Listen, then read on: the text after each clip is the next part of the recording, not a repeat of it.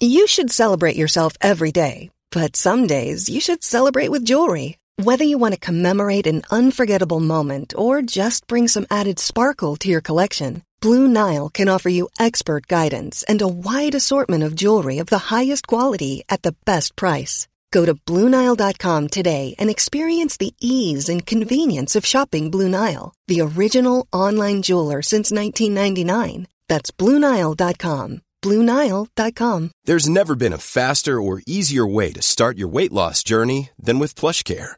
PlushCare accepts most insurance plans and gives you online access to board-certified physicians who can prescribe FDA-approved weight loss medications like Wegovy and Zepbound for those who qualify.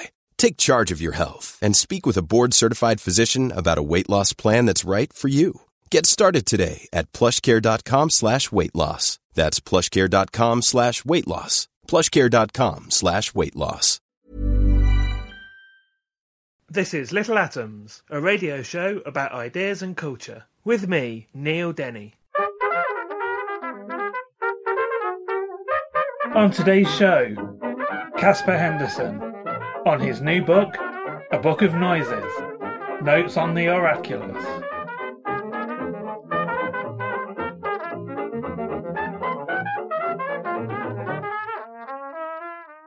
Caspar Henderson's debut, The Book of Barely Imagined Beings, published by Granta in 2012, won the Roger Deakin Award of the Society of Authors and the Jerwood Award of the Royal Society of Literature, and was shortlisted for the Royal Society Winton Prize for Science Books. A New Map of Wonders was published by Granta in 2017, and today we're here to talk about Caspar's new book, which is A Book of Noises, Notes on the Oraculous. Caspar, welcome back to Little Atoms. Hey Neil, thanks for having me back. Great to see you. Tell us first of all, I guess, what inspired this book? So when I was working on the New Map of Wonders, I went to see a murmuration of knots. They're a kind of bird, a wader actually, and they do a murmuration. It's amazing to see, but what surprised me was the sound they made. You could hear as they flew overhead, almost as if you could hear every individual pair of wings beating slightly differently. And it was an astonishing moment, and it made me realize, or helped me realize, just how little I knew about sound. So that's kind of the short version of how I got here. So what do you mean by oraculous? Well, it's a kind of more or less new word for the miraculous, but the miraculous that you hear, as in oral, oraculous, the ear marvelous, we are very visual creatures, but we also have really astonishing powers of hearing. We often underestimate just how amazing our powers of hearing are and how they can connect us to the world. So I wanted to find a word that would capture something of that, and that's what oraculous is intending to do. And the book is split into categories, which I raised not least because this is partly influenced by the ecologist Bernie Krause, someone who was on Little Atoms many years ago. So tell us about the categories in the book. Yeah, so there are 4 categories in the book. The amazing Bernie Krause, the Great Animal Orchestra, I'm sure it's a book we both love. He came up with 3 to help distinguish the kinds of sounds that he was hoping to record and help us to appreciate. So he came up with geophony, that's the sounds of the earth and non-living earth. So that could be things like thunder and lightning, volcanoes and so on. Biophony, that's for the sounds of the living world, but specifically in the non-human living world. So anything from birdsong to, the giggling of bonobos. And then anthropophony for the sounds of the human world. And that's everything from sweet music to terrible noise pollution. So I took those 3 categories as a kind of part of the organizational framework for the book and added a 4th one. This is another word I kind of more or less made up, which is cosmophony. That sounds of the cosmos. So obviously we all know that kind of in space, nobody can hear you scream. There's no sound in space. What's really the case, though, is there's no sound where there's a vacuum. And not all the cosmos is a vacuum. Obviously, stars and nebulae and other things are concentrations of matter. And there are both seismic and acoustic vibrations in space. And of course, there's also all the sounds that people have imagined in space, not least the music of the spheres. So I took these kind of 4 areas and kind of had a rootle around in the essays in the book.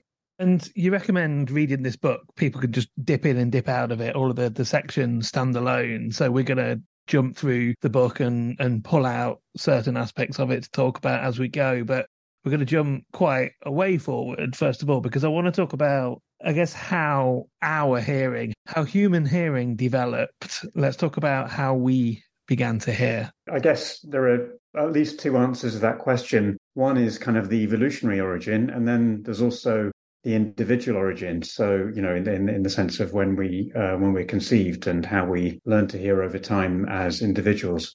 With regard to the evolution of hearing, goes a very, very long way back, and obviously I hate to call them simple organisms, because even bacteria are not at all simple. But, you often talk about kind of simple organisms like bacteria or single-celled organisms. They wouldn't survive if they weren't acutely sensitive to their environment, to chemical signals, maybe electromagnetic signals, but also vibrations. And so hearing, in some sense, goes back to at least very close to the beginning of life, if not right to its beginning. And indeed, maybe we'll come on to the role of sound in the creation of the universe at some point. But anyway, so you've got the distant origins of hearing in our single-celled ancestors, and then our more recent kind of fishy cousins, and our direct ancestors were fish.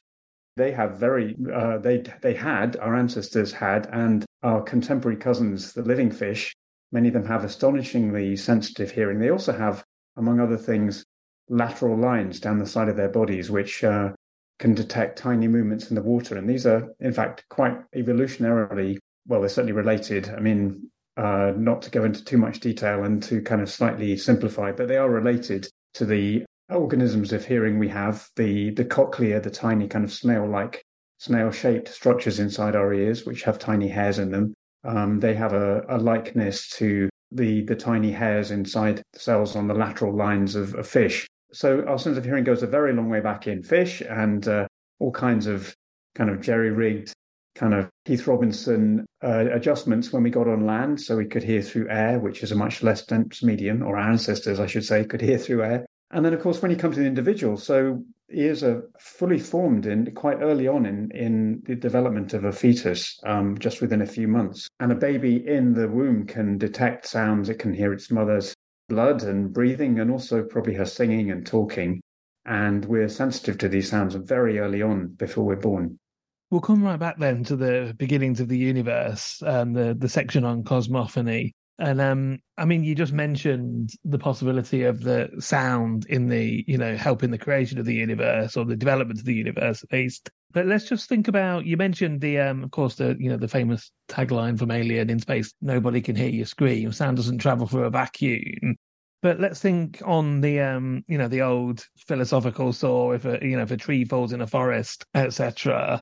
If there is a sound in space, but there is no even simple organisms with very basic hearing systems to actually hear it, does it make a sound?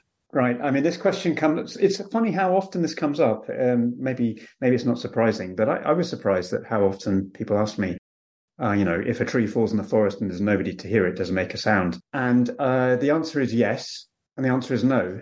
It's both.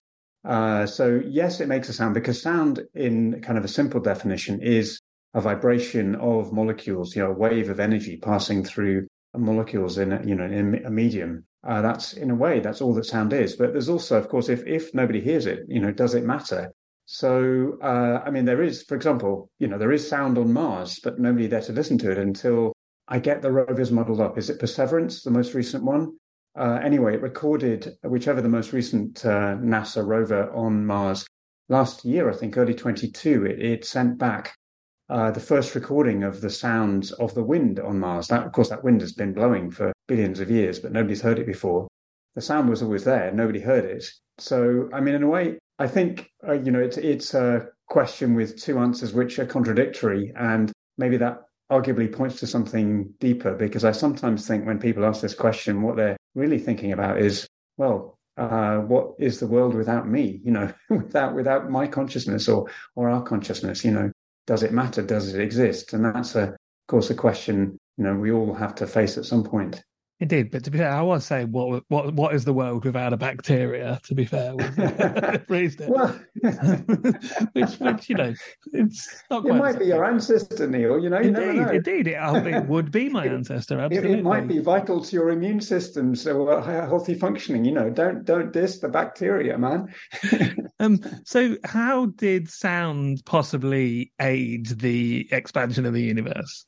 Well, so we've all heard of the Big Bang, which, of course, a phrase was, I think it was Fred Hoyle who coined it, and it was a kind of derogatory coinage. When he came up with it, he thought the idea was kind of rubbish, so he gave it a ridiculous name. But he wasn't suggesting there was a sound. And the cosmological model, which for now I think is pretty much accepted, is that there was an event which is referred to now as the Big Bang, and in the short periods of time after it, there was a massive expansion.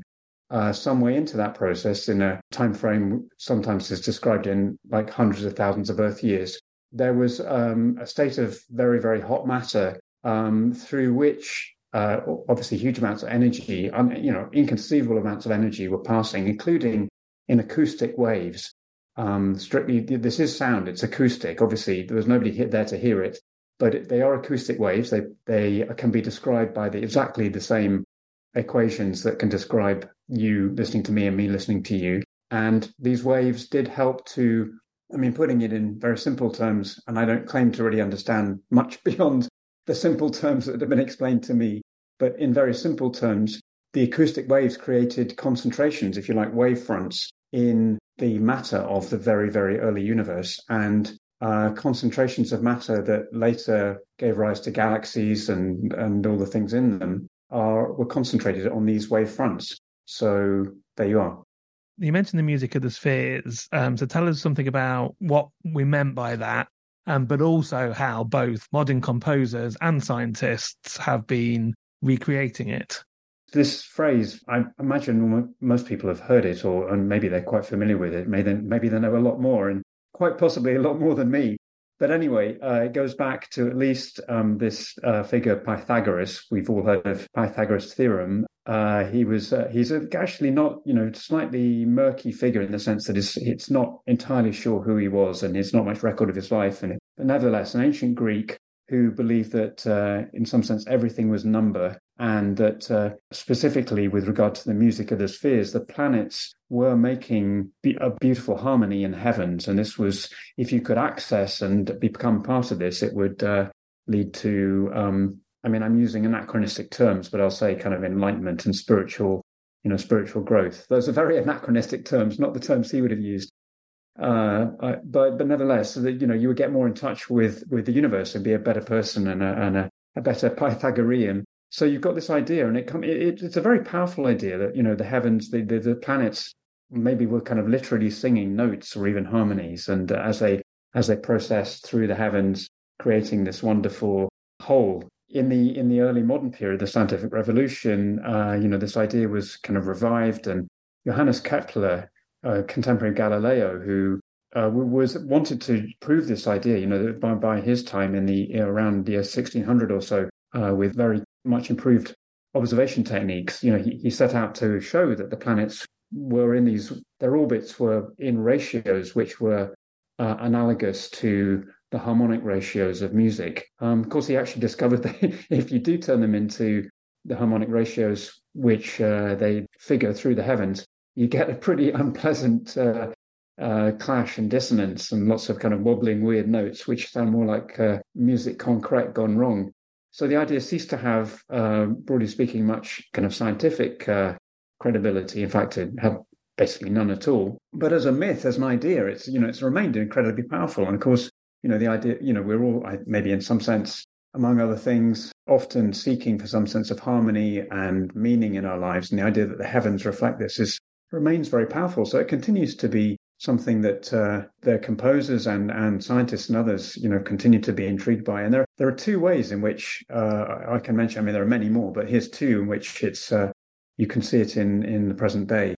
One is that musicians working with physicists and others are using a technique called sonification. That just means turning data into sound. So if you like, imagine a graph. One end the arrow is low, and the other end it's high. and you'd represent that in sound with a low sound going up to a high sound, very simple idea. You can take this and apply it to data in the heavens, in the skies. And it turns out, in the last 10 or 20 years or so, there's been this astonishing, well, it was theorized before, but a discovery, an observation of huge numbers of exoplanets. That's planets orbiting other stars. In fact, it's now thought that most stars have planetary systems. And a few of these are in these wonderful harmonic ratios. So and this can then be reproduced in sound through sonification. So you can get a system with, if you like, a home note and a fifth and maybe a minor third, and these will be almost perfect harmonic ratios of these exoplanets. So that's one example. And then there are all through the 20th century before the 20th century, but into the 20th century and beyond into this century, there are composers and musicians who've gone back to this idea of music of the spheres and made works. There's jazz musicians like the late Pharoah Saunders have written music like this, and Max Richter and many, many others. And I describe some of these in the book. Hey, I'm Ryan Reynolds. Recently, I asked Mint Mobile's legal team if big wireless companies are allowed to raise prices due to inflation. They said yes. And then when I asked if raising prices technically violates those onerous 2-year contracts, they said, "What the f*** are you talking about, you insane Hollywood ass?" So to recap, we're cutting the price of Mint Unlimited from $30 a month to just $15 a month. Give it a try at mintmobile.com/switch. $45 up front for 3 months plus taxes and fees. Promo rate for new customers for limited time. Unlimited more than 40 gigabytes per month. Slows full terms at mintmobile.com. Hiring for your small business? If you're not looking for professionals on LinkedIn, you're looking in the wrong place. That's like looking for your car keys in a fish tank.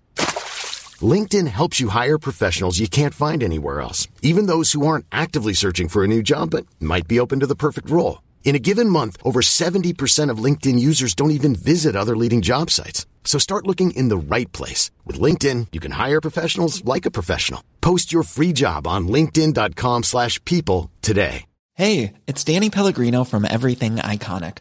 Ready to upgrade your style game without blowing your budget? Check out Quince. They've got all the good stuff, shirts and polos, activewear, and fine leather goods, all at 50 to 80% less than other high-end brands. And the best part? They're all about safe, ethical, and responsible manufacturing. Get that luxury vibe without the luxury price tag. Hit up quince.com/upgrade for free shipping and 365-day returns on your next order. That's quince.com/upgrade.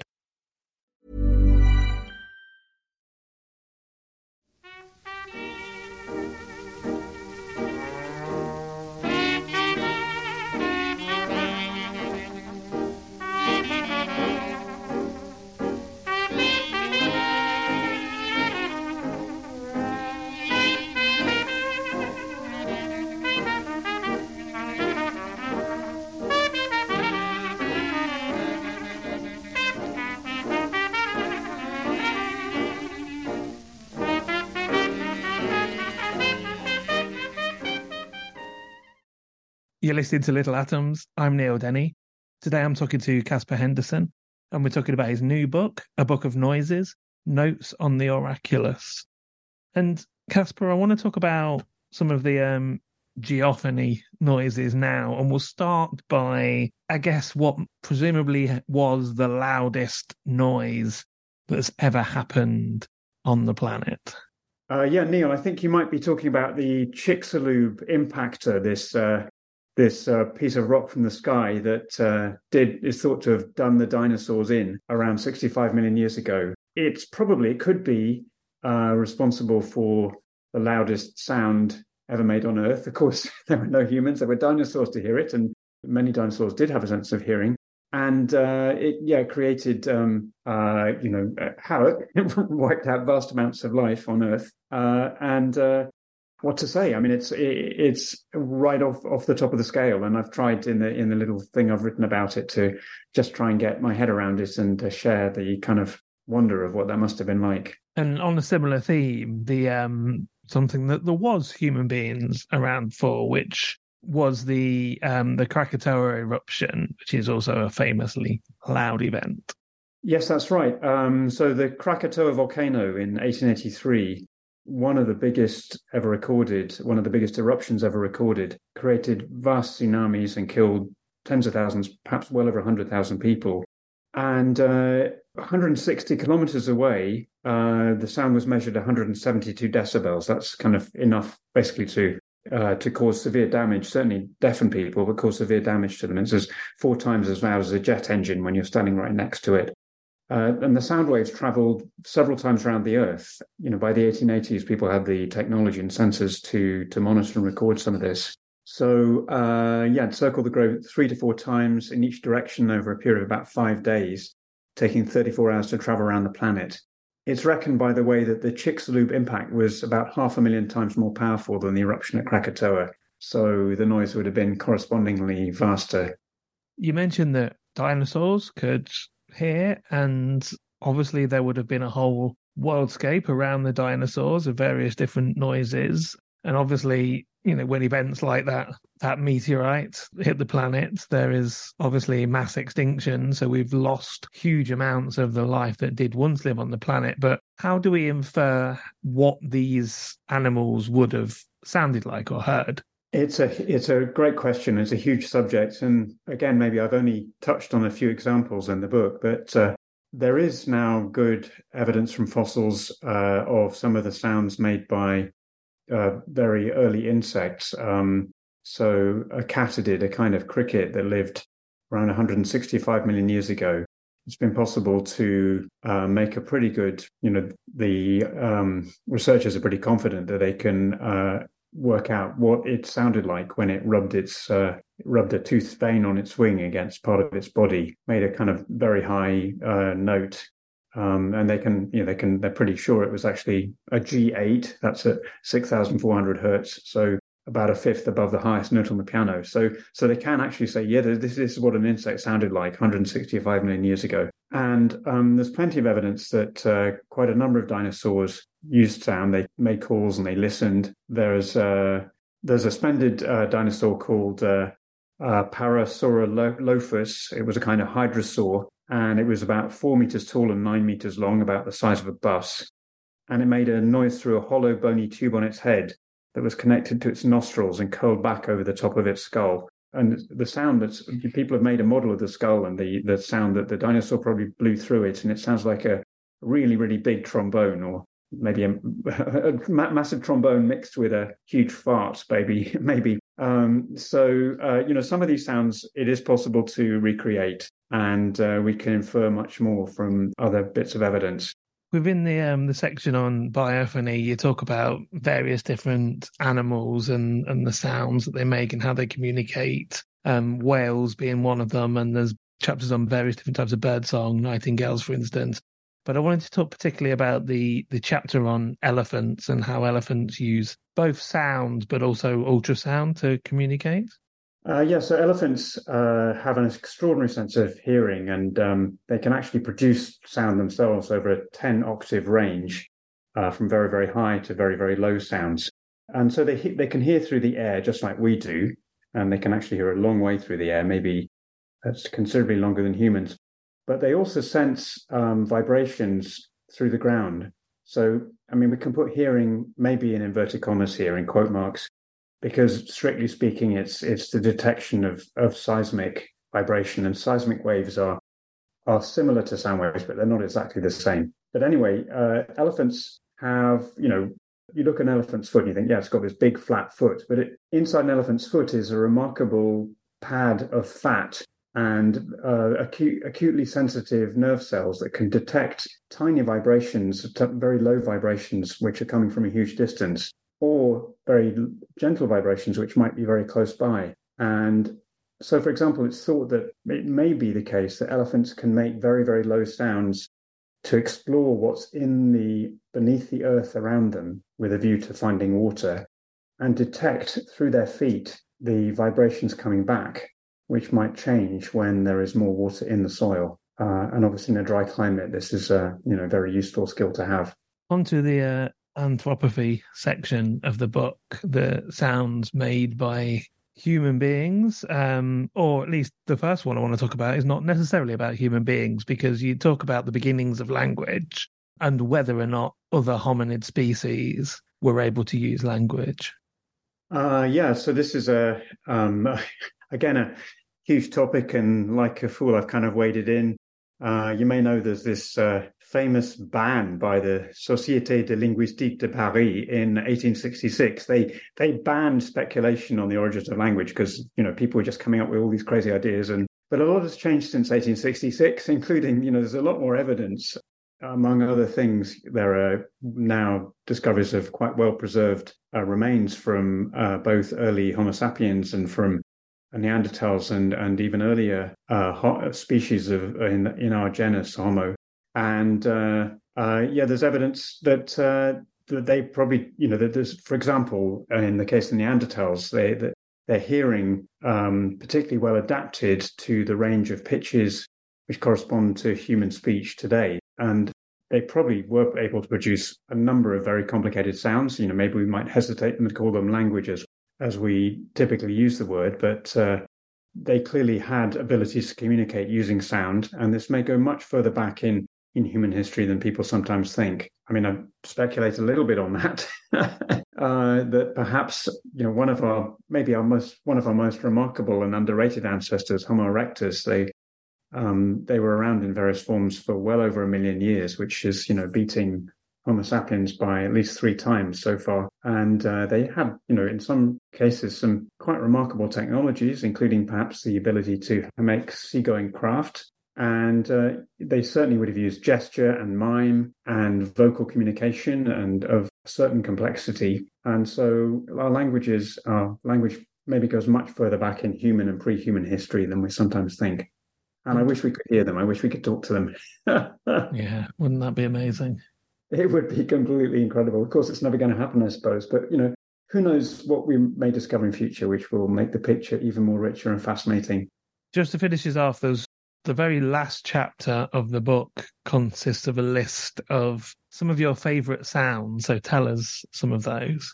Sure. I mean, it's a short list, and I'd like to add a couple, actually, which aren't in there because they're just from recent experiences. But from that list, so the first glug of wine as you pour it from a bottle, the sigh of a small child as they finally fall asleep, and the steady breathing that follows, the trickle of the stream at Hoddescombe in the Quantock Hills, the thin ice cracking as my kayak pushes through in winter. And there's quite a number of others, but I'd like to add just 2 that I've heard recently. So the weekend before last, I had the incredible good fortune to be down in Devon with a friend on the sea, kayaking on the sea, and he took me past this big range of cliffs. There was no wind, but it was a very still day, but there was a big swell coming in from the Atlantic. And so you could hear everything.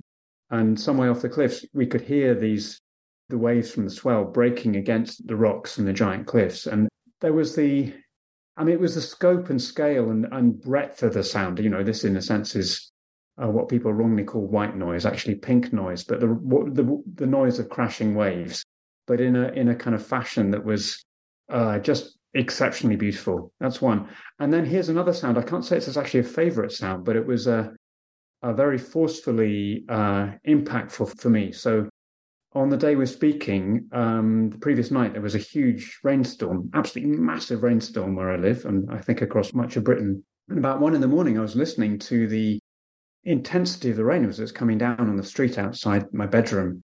And there was a kind of beauty in it just because it was so furious.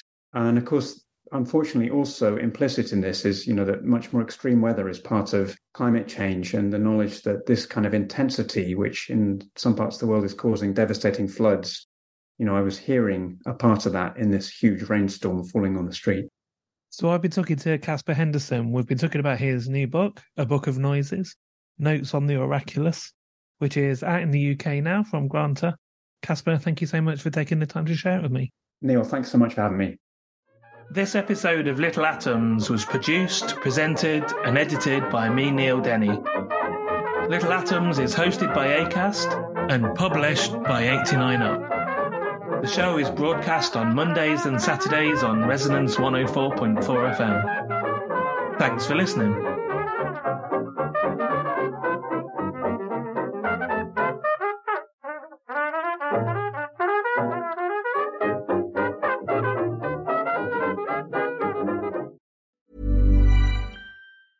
Even when we're on a budget, we still deserve nice things.